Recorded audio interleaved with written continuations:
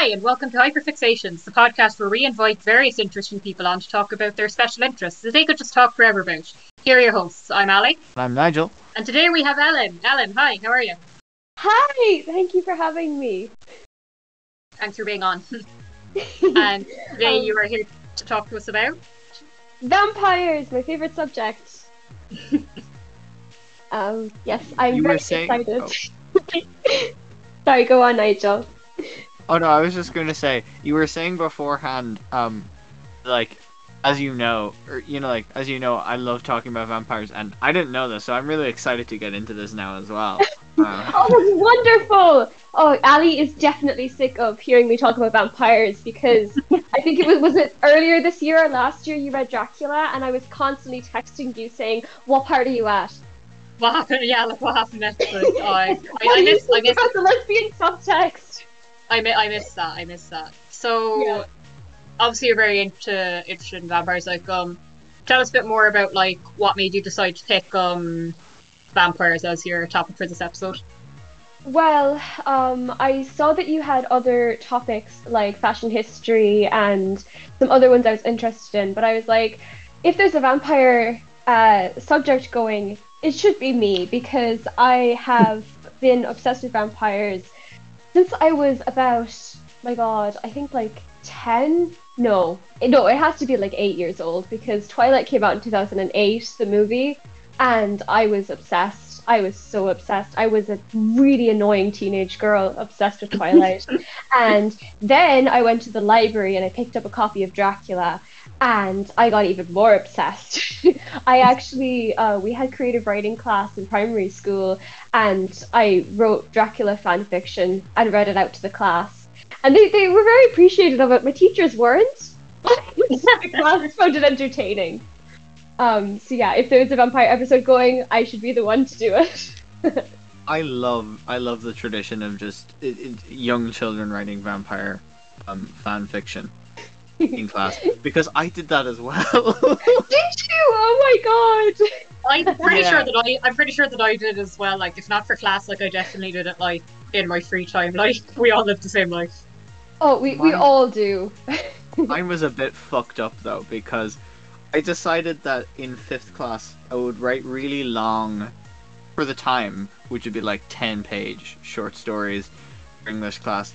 And the villain in all of them was our teacher, who was a bald man called Pat Murta. We got on really well, so he thought this was charming instead of worrying. But then he told us we were going to go on like a 3-day trip to Baltinglass in Wicklow, and I was like, what if I write a story about that? And so I wrote it like, we go there, and there's vampires, and they brutally start picking the people in my class off one by one. Oh, that's amazing. You should turn that into a movie. Because there's very few Irish slasher movies. That would be a perfect Irish slasher movie. I don't have the original draft anymore, unfortunately, but it's so funny to me because then I was like, oh yeah, now I have to actually go to this place and look at the people I wrote about as being vampires dead in the eye and be like, yeah, I want to do abseiling. See, I feel so much more normal right now because I just wrote like my own version of Dracula where it was like everything was more dramatic. If that could be possible. And Dracula. I wrote I don't know if you've also read Dracula, have you, Nigel? Yeah, but not in a long while. Okay, well there was a bit in the book where the captain is on the ship and everyone starts dying slowly. Oh, similar to yours actually. Maybe we just have a thing for like picking people off one by one. But I wrote about Dracula being on the ship and like slowly starting to eat the sailors. So yeah, perfectly normal for a 9-year-old to be writing that, I'm sure. Oh yeah. It's always the experience of like having a story to write for like a classroom assignment and then like your parents like taking a look at it and just being like, maybe revise this before you like read it out in front of your 10-year-old classmate. Oh, 100%, yeah. And I really am not sure what it is about the vampires that I love so much. I think it might be just because they're the only monsters who, you know, you can imagine wearing cufflinks and a dress shirt. and I find that very very elegant, very I don't know. attractive. Now, the Invisible Man could be wearing cufflinks and a dress shirt, and we would just never know. We'd Or never he know. could be That's the wearing thing. nothing. He could be wearing nothing. We would have no way of knowing. We would have no Yeah. way of knowing. That would make social situations very awkward. Yeah. That is very true. Although I will say, just any and all of the fan fiction we did write at ages like 9 through 11 about vampires is still 100%, 1,000,000,000% better than the Stephen Moffat, Mark Gatiss Dracula adaptation for BBC, because fuck No. that show. Don't even start me. That was so bad. Okay, I loved Sister Agatha. Sister Agatha was fantastic, but I couldn't get past, I think it was like the second episode, because I was like, this is not Dracula. It's Stephen This Moffat. Yeah, this is Sherlock with vampires. Exactly. And I didn't, this is scandalous, but I didn't even really like Sherlock. I had, Ed Wright. I didn't even like him. Because he was so, I don't know, there's just something about a man who thinks he's smarter than everybody around him and, like, dresses a bit ridiculously. That reminds me an awful lot of some people I went to school with, and kind of makes me want to stab them. So, yeah, that murder's already been solved before it happened, because I've Yeah, declared like- it to the world. For legal reasons, this is all a joke. But yeah, I've never seen the BBC adaptation, but I've noticed that in general, from what I've seen, BBC adaptations of like TV adaptations of books or like things like there was one of like the Canterbury Tales, they all seem to be a bit horrendous. Yeah, I disagree in the context of the BBC Pride and Prejudice, which is flawless and incredible. Okay, fair Can enough. do fair nothing And you should watch wrong. it at least 3 times a week. I know it's Valid. 5 hours, but that's no excuse. enough. Yeah, exactly, You like- gotta get it in. Yeah, you have How many to. hours are there in a week? I don't know. I haven't done math in years. 10? I don't know. I can't even count on, like, At I have least to use my 15. fingers to count, so More Oh, yeah. more than 2, less than like 40 million. yeah. I'm trying so hard not to make a Count Von Count joke, because I know you will kill me. You got it. Yeah. One it just- shitty BBC adaptation. That was And terrible. that's all we have time Thank for, me. folks. Many thanks to Ellen for coming on. They just staked me. They staked me through the heart. You can't see, but there's blood everywhere. It's a nightmare. Yeah, sorry, we've been exposed. You've mentioned Twilight, Dracula, like all these things. Like, do you have a favorite vampire work? Like, and has that changed over the years? That is such a wonderful question, because I do, and yes, it has. So my favorite adaptation, my favorite, story about a vampire, or favorite vampire, would have to be Carmilla, because I adore that book. I really do. And I also, when I was a teenager, repressed Irish Catholic teenager, I was very, very obsessed with the mini-series on YouTube, and it is amazing. There's also a film out now, and they might be making it into a TV show, but yes, Carmilla, absolutely my favorite. And it has changed over the years, because for a long time, Dracula would have been my favorite, which is very boring, I know. But I suppose maybe recently as well, I've been enjoying Angela Carter's book, The Bloody Chamber, and there's a wonderful vampire story in that as well, called The Lady of the House of Love. And I suppose that and Carmilla, my 2 favorite vampires. Talk to me a bit about Carmilla then. Okay, well, where do I even start? Carmilla is the story of a girl called Laura, who is she's older now, and she's looking back on her life, and she's telling the story to a scientist or slash investigator of the supernatural who has a casebook, and he's writing down her story, and she's recalling it from memory, sort of like Rose in Titanic. Mhm. But is she changing things? Is she making things less gay than they really are? We don't know, and I love that ambiguity. But so the story that she reflects on is of when she was a young girl in I think it's Styria or Austria.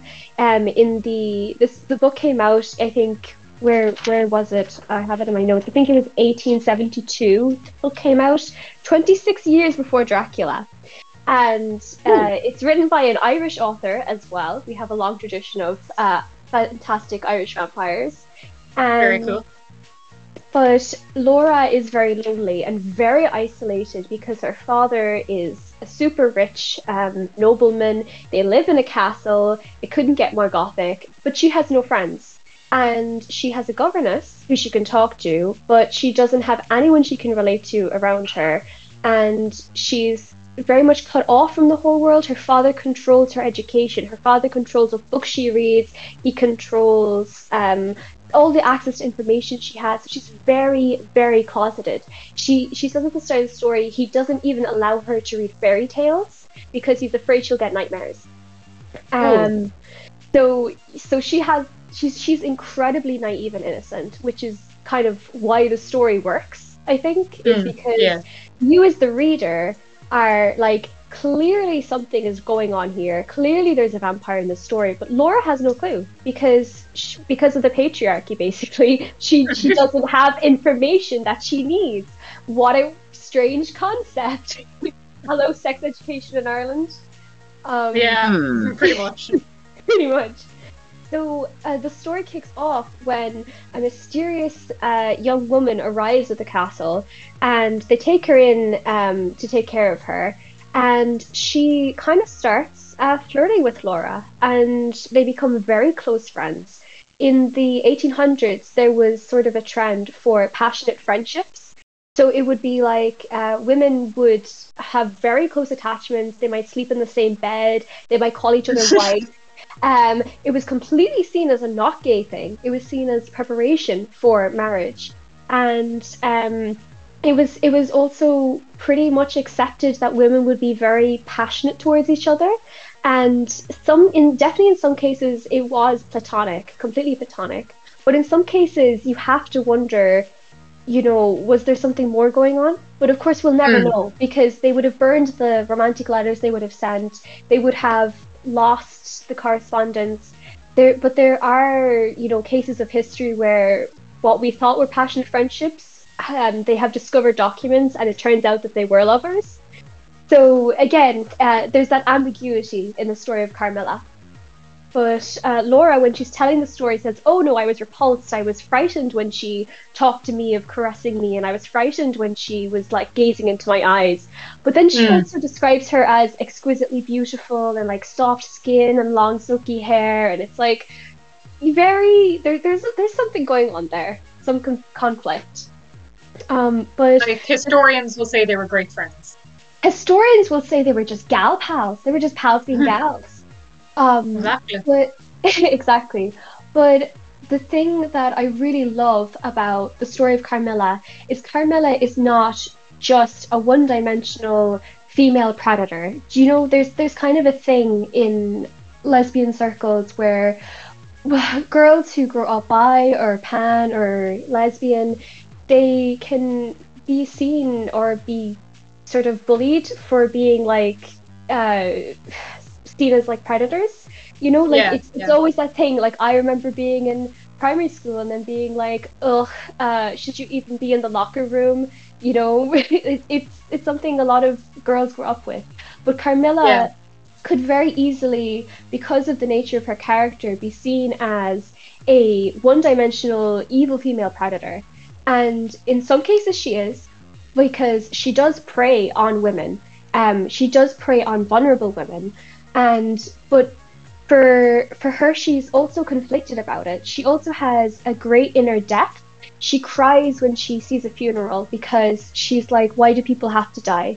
She says that girls can kind of only really live after death. That they can, when they're alive, they're like caterpillars, but when they die, they become butterflies. And she can Huh. understand the depth of her victims. she understands them as people. In some cases more than others, because there's a big sort of class difference. So for the girls that she preys on who kind of die off screen, those women are all peasant women. They're the wives of farmers that she has seduced. They are they're just peasants, and she doesn't really see them as much as people. But in the romantic friendships that she has with Laura, and it's applied with other women throughout the story, she does have sort of a sympathy for them, and she does kind of feel pain. And it's almost implied in the story that she wanted Laura to become a vampire with her. Yeah. So yeah. I find that depth very, very intriguing. I'm sorry, that was such a long-winded answer. No, you're right. Oh, no, sorry. No, you go ahead. I was just gonna say, I feel like Carmilla does warrant like a longer discussion, because even though it was written before Dracula, Dracula kind of takes pride of place as the archetypical vampire story, when really, kind of fuck Dracula at the same time. See, it's so sexist. Well, the thing is, Carmilla does have problematic elements, and I've never read Carmilla. I'm just aware of it. It definitely has very problematic elements, because it was written by what we assume is a straight white man in the Victorian era, and from the way it could be perceived is very lesbophobic. It could be seen as very racist, because there's a part in the story where, there's a character who's supposed to be red, or I suppose coded as evil, and we know this because there's a black woman in her carriage who looks a bit scary. So there's dodgy aspects to Carmilla, 100%. Oh, and Jesus, I did not know this. It can be read in many different ways, but I find the core story so interesting. But I completely agree with what you're saying, fuck Dracula. Because to me, Dracula can be read in so many different ways. There's the on the surface story, which is, the women in Dracula become evil when they're sexy, and sexy when they're evil, because it's when they are bitten by the vampires that they start being like, oh, Jonathan seduced me. But also, I think Dracula can be read as a tale about sort of consent, and about what happens when a woman's consent is sort of betrayed. And it can also be read as,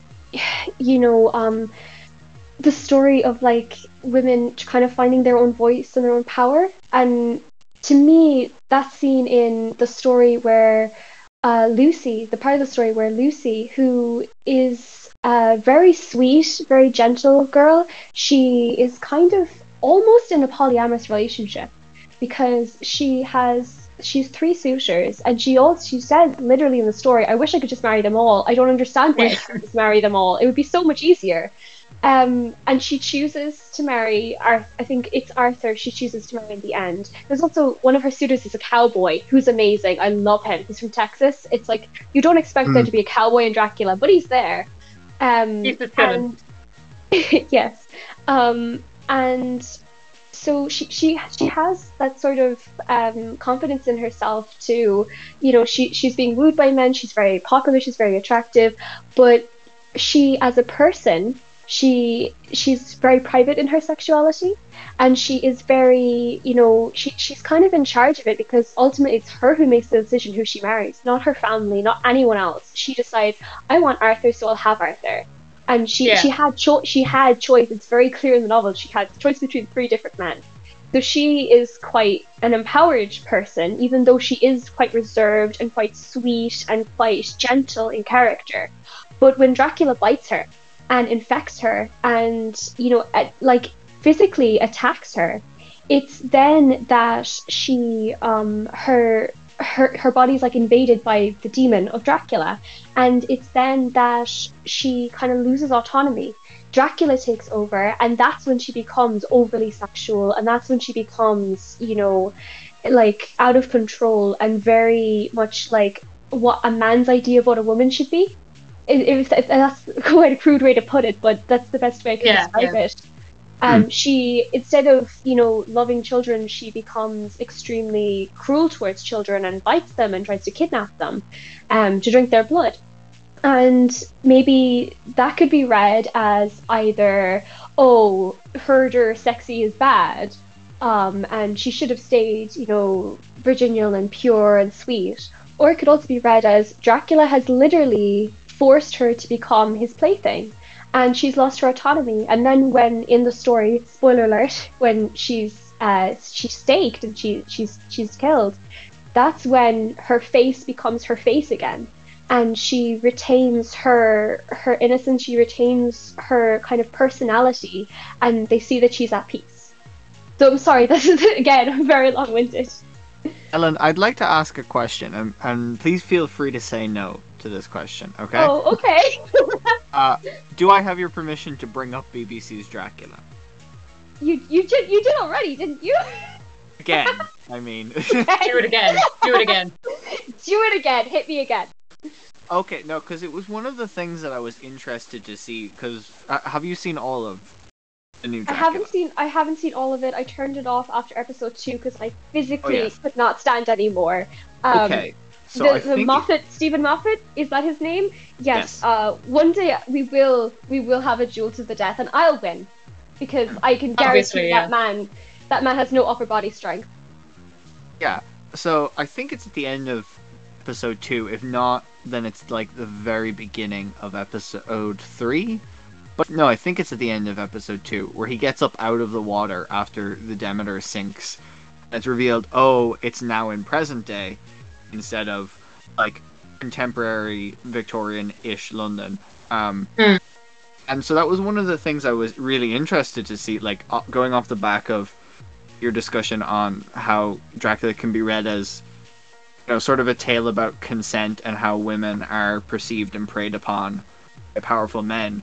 And they handle it so dreadfully in it, because they really do address, well, I say address in the sense that they bring it up and they kind of just go, oh, we're not dealing with that in episode 3, Like, I don't want to get overly heavy with the subject matter, but they really do nothing with it, and if they had done that, it would, like, kind of redeem it, because it really makes no sense them to put Dracula in modern times if they're not going to try and address some of the stuff, because, like, as well, vampires are historically, like, really kind of sexy, mythologized figures, and we talked about this a bit with Sam on the episode on Pearl Jam, how there's always kind of, like, a seductiveness to the evil nature of things, like with, vampires and demons and blah blah blah. So it would have been interesting to see, I guess, like, even if you haven't seen it, do you have any thoughts on that? I haven't actually seen that part of it. I think I've only seen maybe, again, one or two episodes, and I turned it off at the bit where Dracula was at the nunnery, because it was weird. But yes, I think you're right. It would be very interesting to see Dracula done in modern times, but modernized. And I think definitely the aspects of the story that deal with consent, deal with female autonomy, would be very interesting to discuss nowadays, because the book itself is very rooted in the time period. When you see the character of Mina, I don't know how she comes across in the BBC version, because I didn't get that far.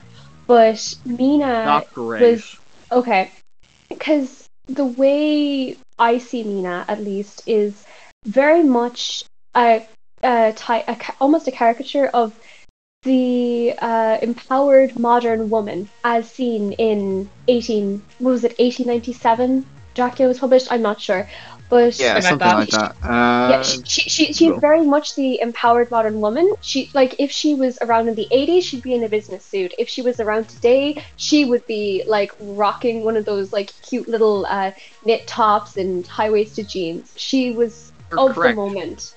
She was of the moment. May 26th, 1897. Yeah. I got the date right, thank God. But yes, so Mina was very empowered for the time, and that also contrasts with her and Lucy, because Lucy was seen as kind of more fragile, more delicate, and obviously richer. And in some ways, she was almost could be read as more Catholic. And then Mina was sort of the Protestant, hardworking, ethics. She was modern. She would have she was working as a teacher. She had her own job. She was well read.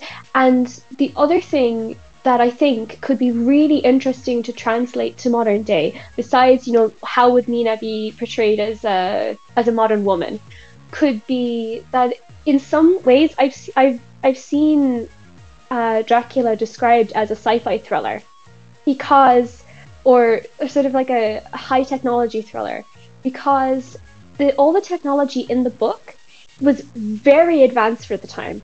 The story, in the story, Mina uses a typewriter to convey very important information. The typewriter is very important in the story. The Dr. Seward records himself with, I think, a phonograph and a gramophone, which was like high-tech equipment. That was like, what do you had? Apple, the Apple phones, iPhones, it would have been like iPhone, I don't know, 27 or something. I don't know what number we're on now, because I don't buy Apple because they break so easily. But all that technology was so advanced for that time, and it was exciting and interesting and new for the readers of the time. So that could totally have been an aspect of a modern Dracula, where they figure out, okay, what's the modern equivalent of a typewriter? What's the modern equivalent of recording your voice using a phonograph? Would it be WhatsApp voice messages? Would it be like a live chat? Would it be Discord? What we're on right now? It could be a really interesting way to tell a story, because it is an epistolary novel. It's all through letters and diary entries and newspaper clippings. That could bring it into such an interesting space, I suppose. And from what you're saying, it sounds like the BBC didn't really do that. No, they literally have a scene where they've locked Dracula up in a high-tech facility where they can monitor him, and Dracula calls his lawyer, who is played by Mark Gatiss, Mycroft from Sherlock. Is. Who else? Okay, here's the thing. Because he guessed the Wi-Fi password to the place, and the Wi-Fi password was Dracula. It physically hurts my brain. Your brain isn't the only one hurting. Yeah. Mine is hurting at this point. It reminds me though, I saw this tweet a while back saying, like, I know that like the only way to kill like Dracula is like via stake or something, but I really think we should just try like attacking him with a missile on, like a nuclear missile. Like, yeah, I just think that could work. That was an episode of Buffy. There was an episode where I think this might have been in the tweet as well, so I could be just but I'm pretty sure there was an episode of Buffy the Vampire Slayer, which I also adore, and if you wish to ask me questions, you're fully welcome to. She was encountering this, I think it was like a super-powered demon vampire guy who was very like scary and tough looking, and he was like, no weapon forged can kill me. So she was like, well, a missile launcher isn't actually forged. So I like made on a production line. So she just shot him with a missile launcher and he died. It was great. I love those workarounds. Me too. They're fun. Yeah, one of the last things I wanted to bring up about like Trail of Women and Dracula, it's just because I haven't read it in a while, but a friend of mine, she was reading it like last year over the course of quarantine, and she pointed it out to me, and I was like, oh yeah, that's a thing where it's like, they literally congratulate the women and are so shocked on doing basic things like reading the train timetable and knowing when the train comes in. They're like, oh my god, well done. The men in that novel are, they can be incredibly paternalistic, and I think that's almost challenged in the story. In my interpretation, and it might not be everybody's interpretation, but near the end of the story, like what you said, they kind of have the paternalistic view, and they make the decision that they can't trust Mina anymore, and that they should leave her out of the plan because she's a woman. She should stay at home and be protected. And they all go off to the asylum to use I think it was to use Renfield as bait, or was it I can't remember whether it was they were using Renfield as bait and they went off to the asylum, and then I think they went to Dracula's London residence, Carfield Manor, and he had lured them out and they were like, oh, Mina will be safe at home. Mina gets attacked by Dracula. She gets viciously attacked by Dracula because they assumed that she'd be safe at home, and he took advantage of their paternalistic attitudes to prey on her. And then furthermore in the novel, there's the part where she is starting to link minds with Dracula, and they again decide, oh, we can't tell her anything, and that kind of goes wrong for them as well, because it turns out she can also see into his mind, kind of like Voldemort in Harry Potter, where she can read his thoughts, and she actually ends up being really valuable. But literally in the book, if they had just listened to Mina and included her in the plans, none of this shit would ever have happened. So listen to women. Pretty good. It's a pretty good lesson to have, to be honest. Yeah. Just listen to women in general. I feel like things would end a lot easier. Definitely. But it could just be my interpretation, as somebody who's, feminist and somebody who has, just perceives the world that way. There is 100% interpretations of Dracula where you can be like, this is sexist, that is sexist, and racist or whatever, and that can be completely valid because, it's Victorian literature. There is no Victorian literature, I can promise you. There is no literature at all in the world that isn't cancelable in some way. Yeah. Definitely true. You mentioned Buffy the Vampire Slayer. Talk a bit about that. I did. Would you like to talk a bit about that? I would very much. What would you like to know?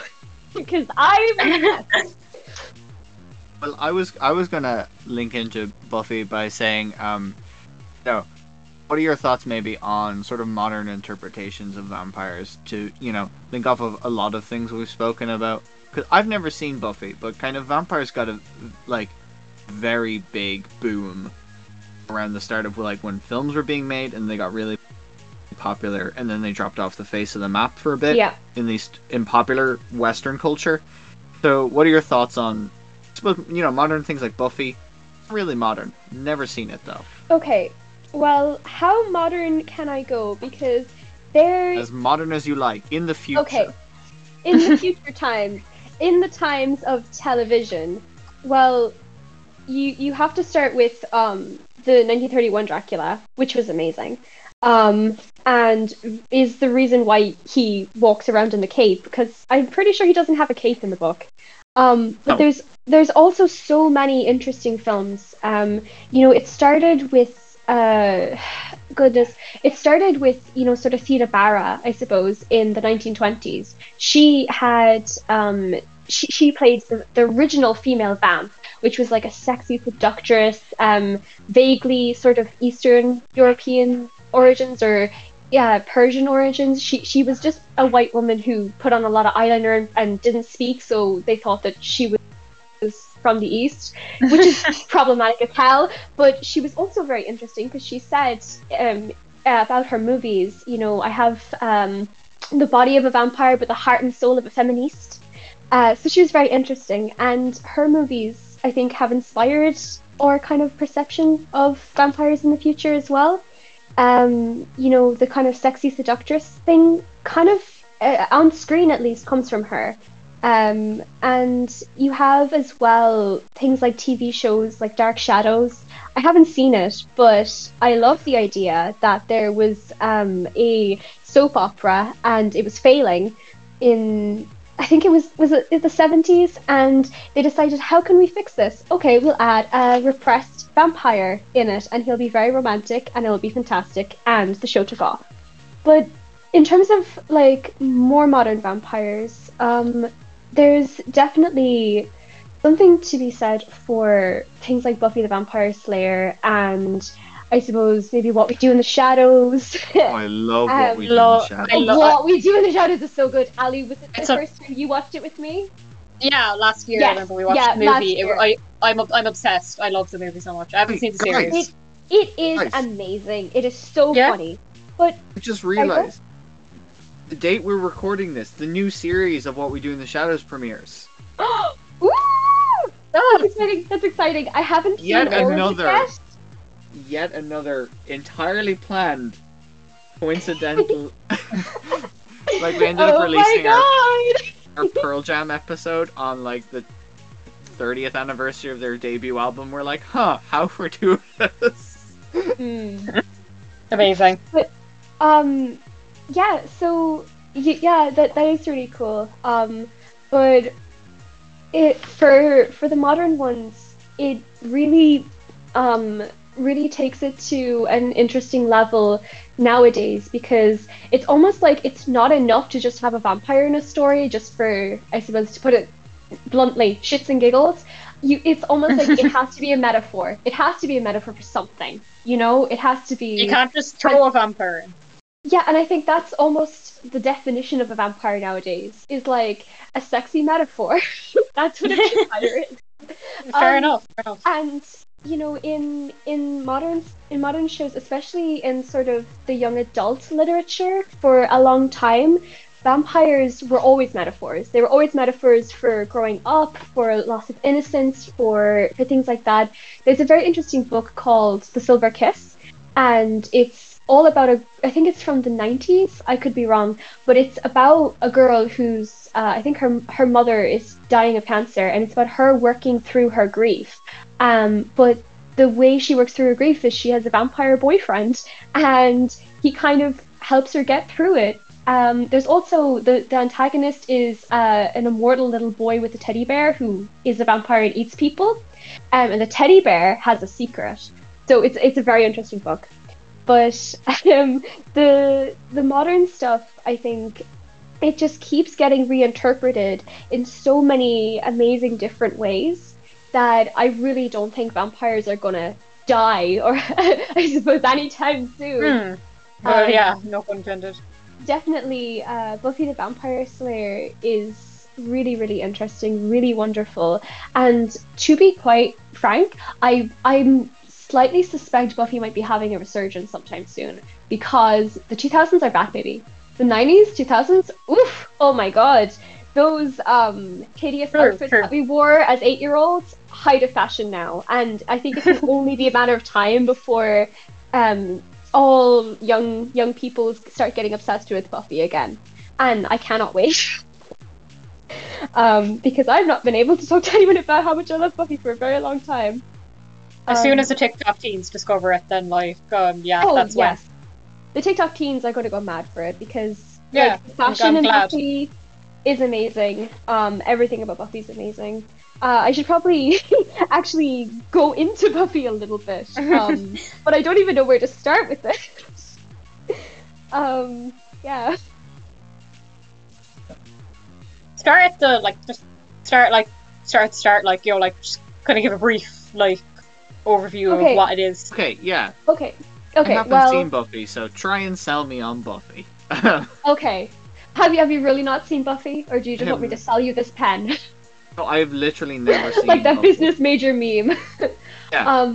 Okay. Tell right. me this So, show. So, literally, the very first shot of Buffy is there is a blonde, cute teenage girl sneaking into the high school at night with her sexy black leather-clad boyfriend, and she's like, "Oh, I'm so afraid. Oh, can you hold me? What was that noise? Oh, I'm so scared." And he's like, "Oh, don't worry, babe, I got this." And she's like, "You're sure there's nobody around?" And he's like, "Yeah, sure." So she says, "Oh, that's fantastic." She turns around, she bites him. And that's how Buffy starts. It is amazing.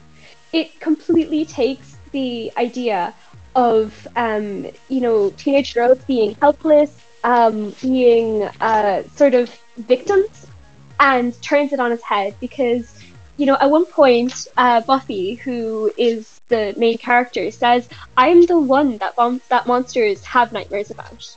And she she never sacrifices her femininity for this. She never stops talking about boys and fashion and clothes, but that doesn't mean she can't also be like tough as nails and can, you know, absolutely murder you with a spoon if she so wished.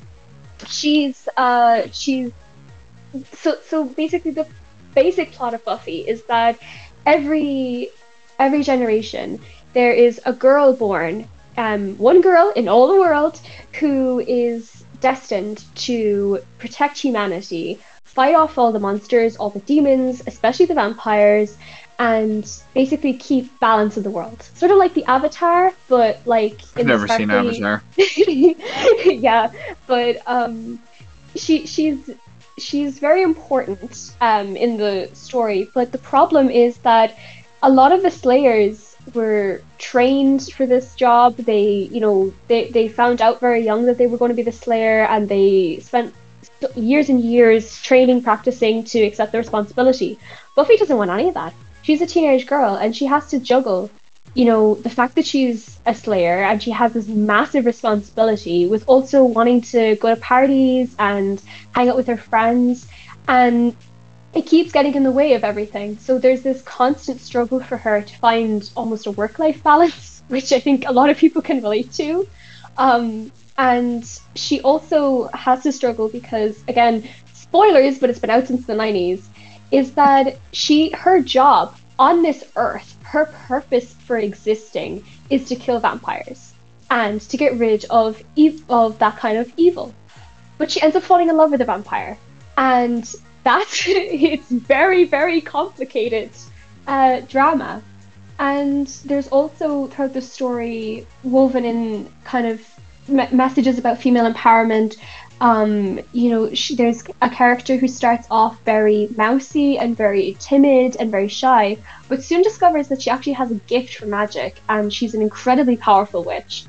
And later on, she realizes that she's bisexual or lesbian. It's never really clear which she identifies as, but it's very interesting. And that character has I think it was like one of the first or the first openly lesbian relationships on TV. It does go into I won't go into it at a point, but there's a certain amount of barrier gaze on Buffy, yeah. which I know what you're on about. Yeah, which I was not happy about at all. But it's a great show because every episode is wacky as hell.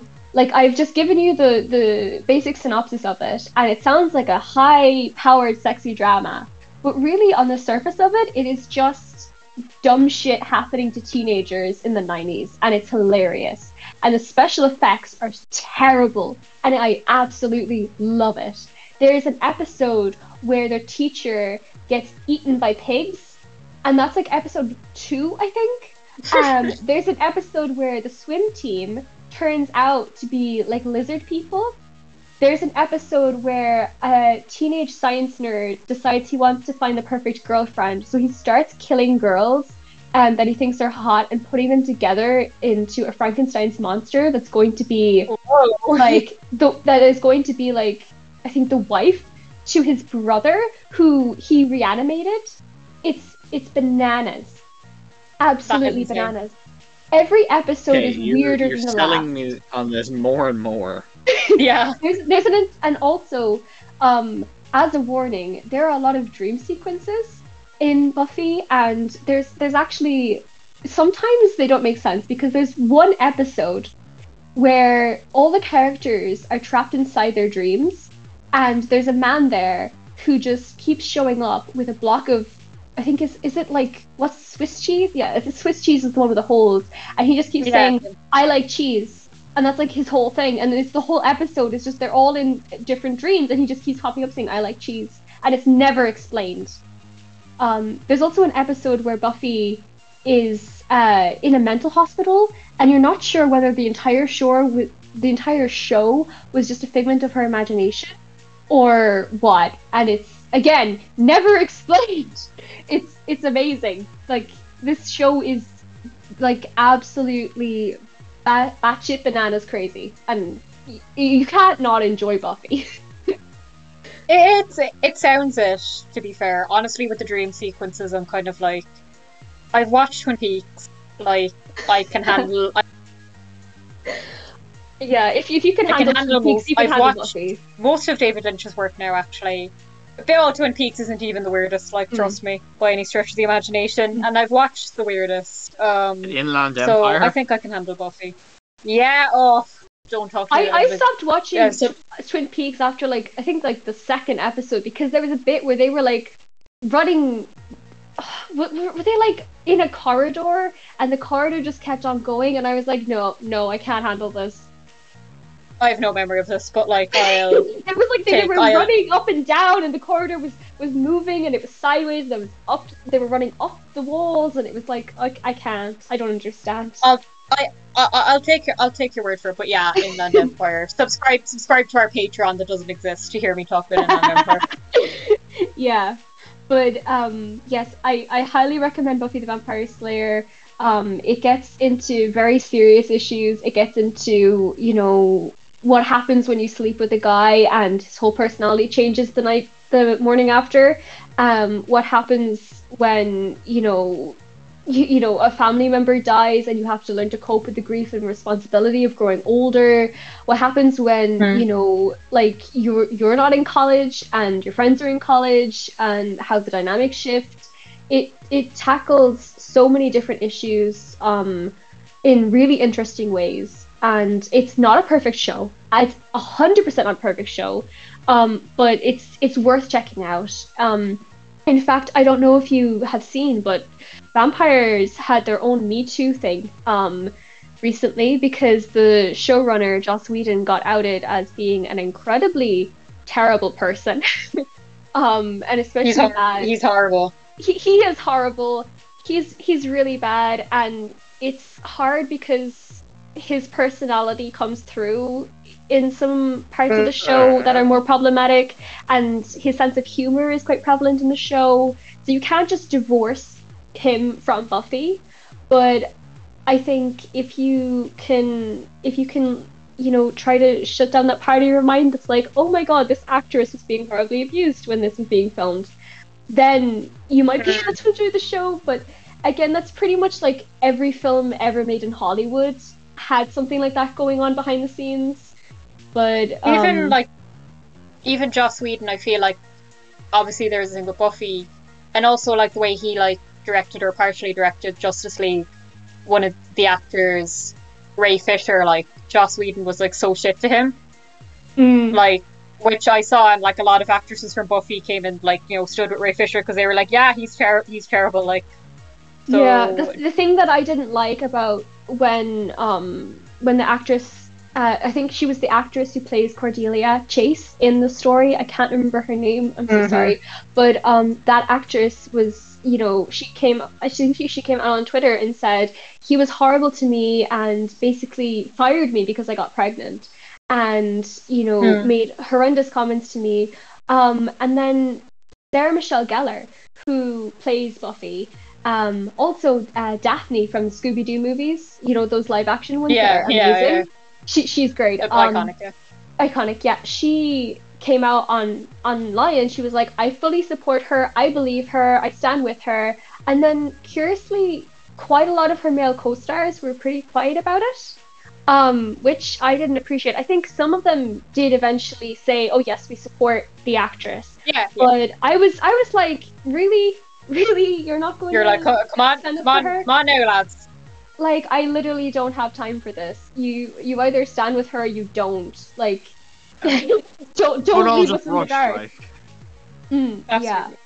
But yeah, so if you can look past that, I don't even know if that's the right way to explain it, but if you can look past what's going on there, then you can really enjoy the show. It's got many seasons. There's lots of episodes to enjoy, some better than others. There's the whole thing about the musical episodes, where like nowadays like everyone's trying to do a musical episode. I think Buffy was the first one to ever do that, and their musical episode is bomb. It is so good. It is so funny and so heartbreaking, and the songs are incredible. Like, if you're only going to watch one episode of Buffy, watch the musical episode. Naturally, like musical episodes in general, just pretty fun. Yeah, they are very fun. I mentioned earlier, I just realized I mentioned earlier The Lady of the House of Love. And I don't think I actually explained that at all because I got sidetracked by Camilla and Dracula. Do you want me to go into it briefly? Do we have time, or do you need me to Oh shut yeah, up? we have. No, we have time. You can tell us about that. Okay. All right. So I have it in front of me. It's a short story in a collection of short stories by Angela Carter, called The Bloody Chamber, and the vampire story in it is called The Lady of the House of Love. And so The Bloody Chamber, this short story collection, are all fairy tale retellings, but sort of dark and feminist and sort of horror inspired. Yeah. They're incredibly interesting, but in the story, The Lady of the House of Love is a very interesting female vampire. She's described as wearing an antique bridal gown. The beautiful queen of the vampires sits alone in her dark high house under the eyes of the portraits of her demented and atrocious ancestors. Which is like, that's a great way to start. I love that. She wears she wears this old wedding dress.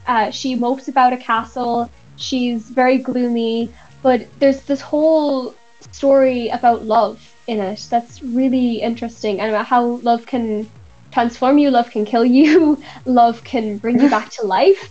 It's incredibly interesting because she is like the typical gothic dark female vampire, and she's conflicted about what she does. She feels bad. She doesn't stop her eating the peasant boys though at all, but she does feel a bit guilty about it, like she's cleaning her fangs.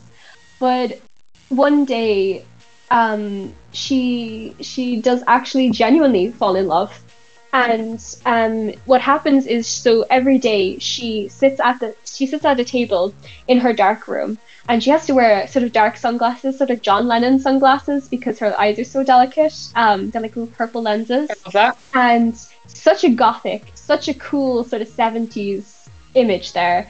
And she sits at the table every single day and shuffles her tarot cards. And every single time she shuffles her tarot cards, she gets the same deck. She gets the same 3 cards show up, which is, I think, Ellen. love was Ellen, Sorry? this woman who she shuffles her tarot cards every day. Is she you? Yeah. Are you one and the same? Yes. I just outed myself as a vampire on the podcast. God damn it! It was always leading up to this. Yeah, literally. But yeah, so she literally shuffles the tarot cards every day, and it's the same 3 cards that come up every single time, which is La Papesse, La Mort, La Tour Abolie, which is, like, I think love, death. No, the female pope, death, and the tower. But one day she shuffles the cards, and love comes up, and she never expected that. It was the lovers come up. Ooh. And so her fate just changes, and it's kind of interesting because she's in this super gothic atmosphere, and the young man who shows up at her castle, he has a bicycle, and he's a young Englishman who is completely clueless, complete idiot. He's just like, everyone is so strange and foreign. They keep saying, don't go to the castle. Oh, silly superstitious peasants. I'm English. I'm so much smarter than them because I know science. And he promptly gets seduced by the female vampire. And she is about to lead him to her bedroom where she is going to kill him. He thinks, oh, something really nice is going to happen because, sexy woman leading you to her bedchamber. But no, she's ready to kill him. But then all of a sudden he kisses her. And she's like, holy shit, I can't do this anymore. And it's like this, it's basically supposed to be Sleeping Beauty. He wakes her up from her sleep of death with a kiss. But the thing is, because she has experienced this, because she's experienced love, she can't keep going on as she is. She can't, you know, she can't choose to be anything else. And so she dies. He wakes up the next morning and she's just gone. And all that she leaves behind is a beautiful rose. And the roses in the story are really important because they are described in almost a very sexual way, which is very strange. That they're almost like, you know, the Georgia O'Keeffe paintings, where they're very sort of suggestively shaped.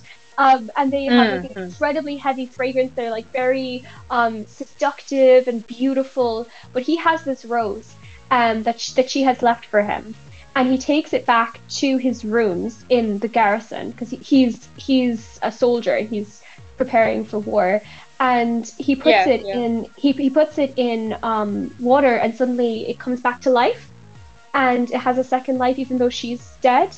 But literally the story ends with he's like, huh, that was really strange, you know, I was going to take her to the dentist because she had such weird teeth, but then he's like, okay, well, nothing bad's going to happen now. I've escaped the vampires, I've brought modernity, okay, off to my new job. And then it says at the very end of the story, let me find it, next day he embarked for France. And it is very heavily implied that he's about to fight in World War One. So it's kind of funny because he just has a massive yikes there. He has just survived vampires. He has just survived the supernatural, but he can't escape his fate. He can't escape war. And you know, the cards that she did pull up were, you know, the female pope, which is like the symbol of female power, I think. Love, but death. Death came up every single time. So, yeah, it's really interesting story. There's a lot to unpack in that story, and I love it because it's just so beautifully written. You know, I heard that Angela Carter, when she got the inspiration for it, she was bored in her room and she had a pen and she was running the pen along the bars of her radiator, and just, you know, the click click click click click of it reminded her of like long fingernails running across the bars of a cage. And so she got the inspiration for the story. And in the story, there's a recurring motif of a bird in a cage that's in the Lady of the House of Love, that vampire's room. And she keeps saying, can a bird learn a new song, or can it only sing the song that it knows? And she keeps asking that question. At the end, you are kind of left with it, because is the young man going to keep singing his song of like war and being so self-assured, or is the war going to change him? Or is he just going to die? We don't know. We don't know. I love that because, again, vampires are always metaphors for something. They're always representations of something hidden, something deeper in our psyche, in human nature, in nature itself. It's so fascinating and can be reinterpreted endlessly. You ask the obligatory question of like, where do you think the vampire genre is going? Where do you think the vampire genre is going? Because you said yourself, like, they're not leaving. Like where what do you think it's going to be like in the future, or do you know? Like, that's a tough question because there are so many ways it could go. You know, I think vampires in many ways have been used, again, like I said, as metaphors, but it's usually a metaphor to do with the current topics. You know, what would you say like are the current issues of today? You know, there's climate change, there's feminism, there's Black Lives Matter, there's, I suppose, COVID. One thing I actually was thinking about today was how vampires are always associated with pandemics. At least originally, you know, when was it? In the 1700s and the early 1800s in New England, there was a massive vampire panic because tuberculosis broke out and nobody knew what was causing it. And if one person in your family got sick, the rest of them would slowly get sick too. And you would literally just waste away until you died. And it's very interesting because I wonder, is there going to be sort of a COVID reinterpretation of vampires.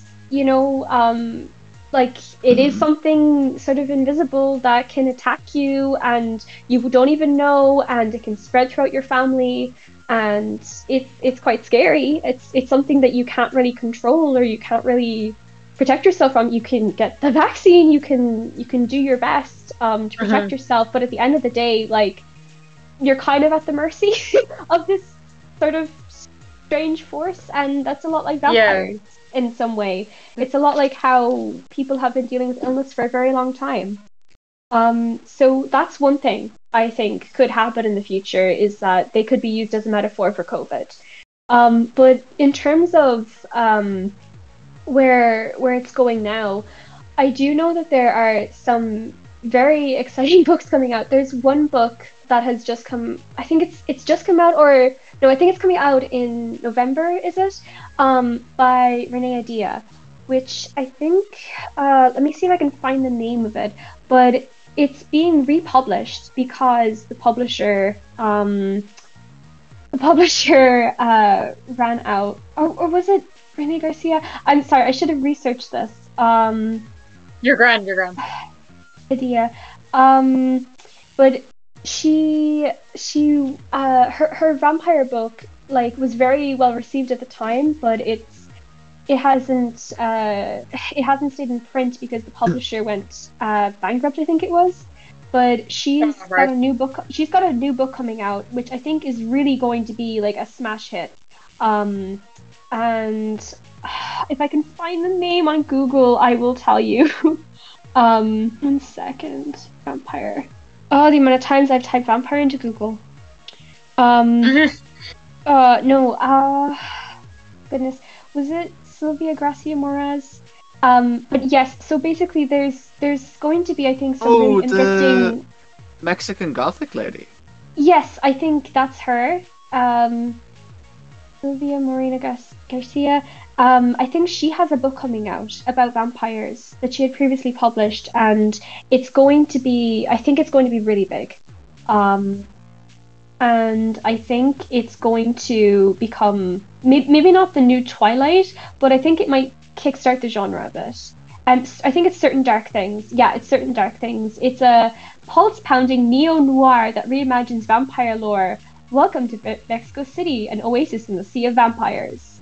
So I'm pretty sure that when Certain Dark Things comes out, we're all going to hear about it really a lot. And I'm very, very excited. I'm sorry that took me a while to figure out which book it was, because I was confused between a few. But I think the reason I was thinking of Renee Adia was because she has a book series called Beautiful, and it's very, very good.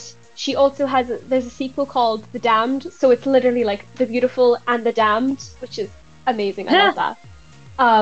Yeah, but when Certain Dark Things comes out, that's when Ellen's gonna come back for part 2. Yes, and you're not going to be able to get me to shut up, just like this time. That's ideal. Like, that is ideal. But yeah, so I think there's going to definitely be more big books come out in the vampire genre. I don't think vampires are finished. I think, people might get a bit tired of YA vampires after a while. They might be kind of craving, at the moment, I think at least, they might kind of be craving horror, because we've had the romance for so long. We've had sort of the Edward Collins and the sort of who is the guy with the big hair from Vampire Diaries? I haven't seen all of Vampire Diaries. Oh, but Damon Salvatore. Salvatore. Yeah, Damon's your man out a lot. That fella. Is he the guy who like always makes that weird face in GIFs?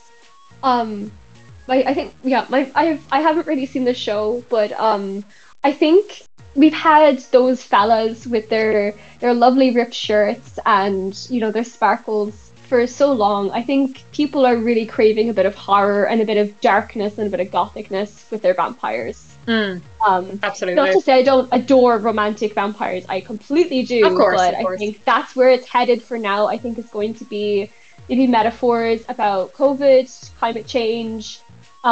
Definitely, I think there's going to be more books come out that see vampires as a metaphor for maybe capitalism and metaphors for social injustice because originally, in many ways, that's what vampires were being used as metaphors for. They were being used very, very early on as metaphors for, how the rich upper classes, the aristocrats, would feed on the people underneath them, the peasants, the people, the working poor, really. So that could totally translate well to modern day. Honestly, like, no harm, because the idea of like a vampire COVID story sounds very interesting. But also, I feel like the day someone writes a story about vampires and COVID, or about anything on COVID, that's what I've done. Yeah. Yeah. I was That's just when I give up. thinking as well. One of the cures that so you know how nowadays people are saying weird cures for COVID. One of the cures for tuberculosis, which is closely linked to vampires, because when people got tuberculosis, they often would also be a vampire panic at the same time, because the symptoms were like, oh, they're wasting away from mysterious illness. It must be vampires. But yeah. So one of the cures for tuberculosis was literally to go horseback riding, and now people with COVID are eating horse medicine. So I think maybe horses also should be in there somewhere. Honestly, yeah, probably. Yeah. I just think it's funny how both things use horses as a cure. When they really shouldn't be, because I'm pretty sure if you went horseback riding with tuberculosis, doing nothing for you. Yeah, it wouldn't go well. Gonna say, Nigel, do you have any last questions?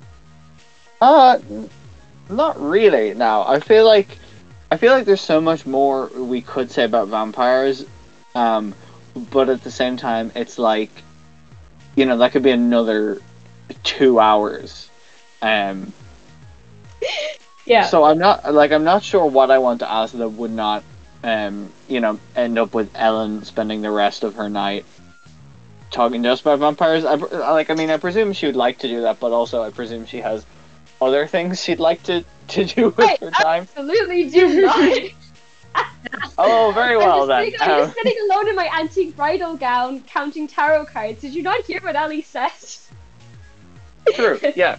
I mean, vampires don't really need to sleep, other than like for dramatic effect, right? Yeah, that's true. I mean, we do just spend an awful lot of time in our coffins.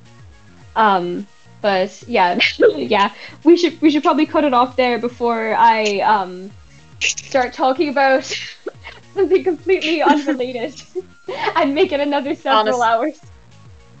Honestly, most episodes of the podcast. But that's it for now. We can wrap it up.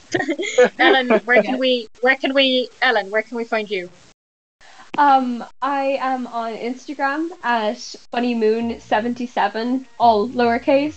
And please, for the love of God, do not find me on Tumblr, because I post so much dumb shit there. Do not follow me on Tumblr, that's what I'm asking. But if you've seen Ellen's Tumblr, no, you haven't. No, you haven't. It's mostly just memes about being Irish, because every so often I'm like, why are there no Irish memes? But yes, I'm on Instagram. I'm on Facebook with my full name if you want to stalk me, or you're a family member who's, trying to get in contact with me. But I'm not a very social media person. I spend most of my time on social media on Pinterest, because I'm a 40-year-old mother, obviously. I'm not 21. Yeah. Yes, Nigel, please don't stalk me online. Please do not stalk Ellen online, please and thank you. Nigel, where can we find you? You can find me mainly on Twitter, at Spicy Nigel, where I'm just tweeting things. I've been thinking of memes that I should post on Twitter, but also I've been completely blindsided by the fact that they're releasing an animated Diary of a Wimpy Kid film on Disney Plus. What? Don't talk to me about it. No! Oh no! Oh no! Your reaction says it all, Ellen.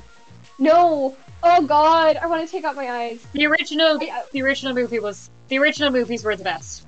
Hot Roderick Were or they? bust. Were they? Because I remember reading the books and being like, what is this drivel? The movies were iconic. Okay, but Like not a Dire Wimpy fucking Kid- animated. Okay, but Dire Wimpy Kid is like down here, but Captain Underpants is up here.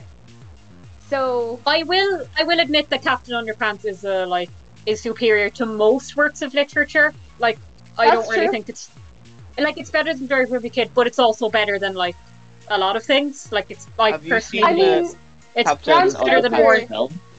It's better than War and Peace. oh, 100%. I would much rather read Captain Underpants than War and Peace. Tolstoy was a dick. Yeah. Yeah.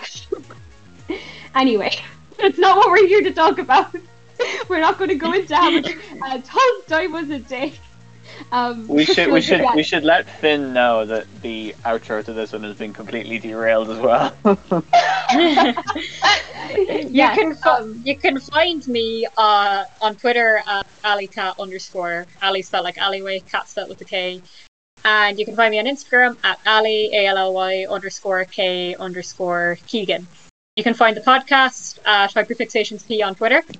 Or at HyperFixationsPod on Instagram. Rate and review us wherever you get your podcasts, be that Spotify, Apple Podcasts, or on a letter from your lover with an Ottawa address. Wherever. If you would like to talk to us about one of your hyperfixations, please feel free to reach out to us at any of the aforementioned social media. Lovely. Ellen, it was an absolute pleasure having you on. Thank you.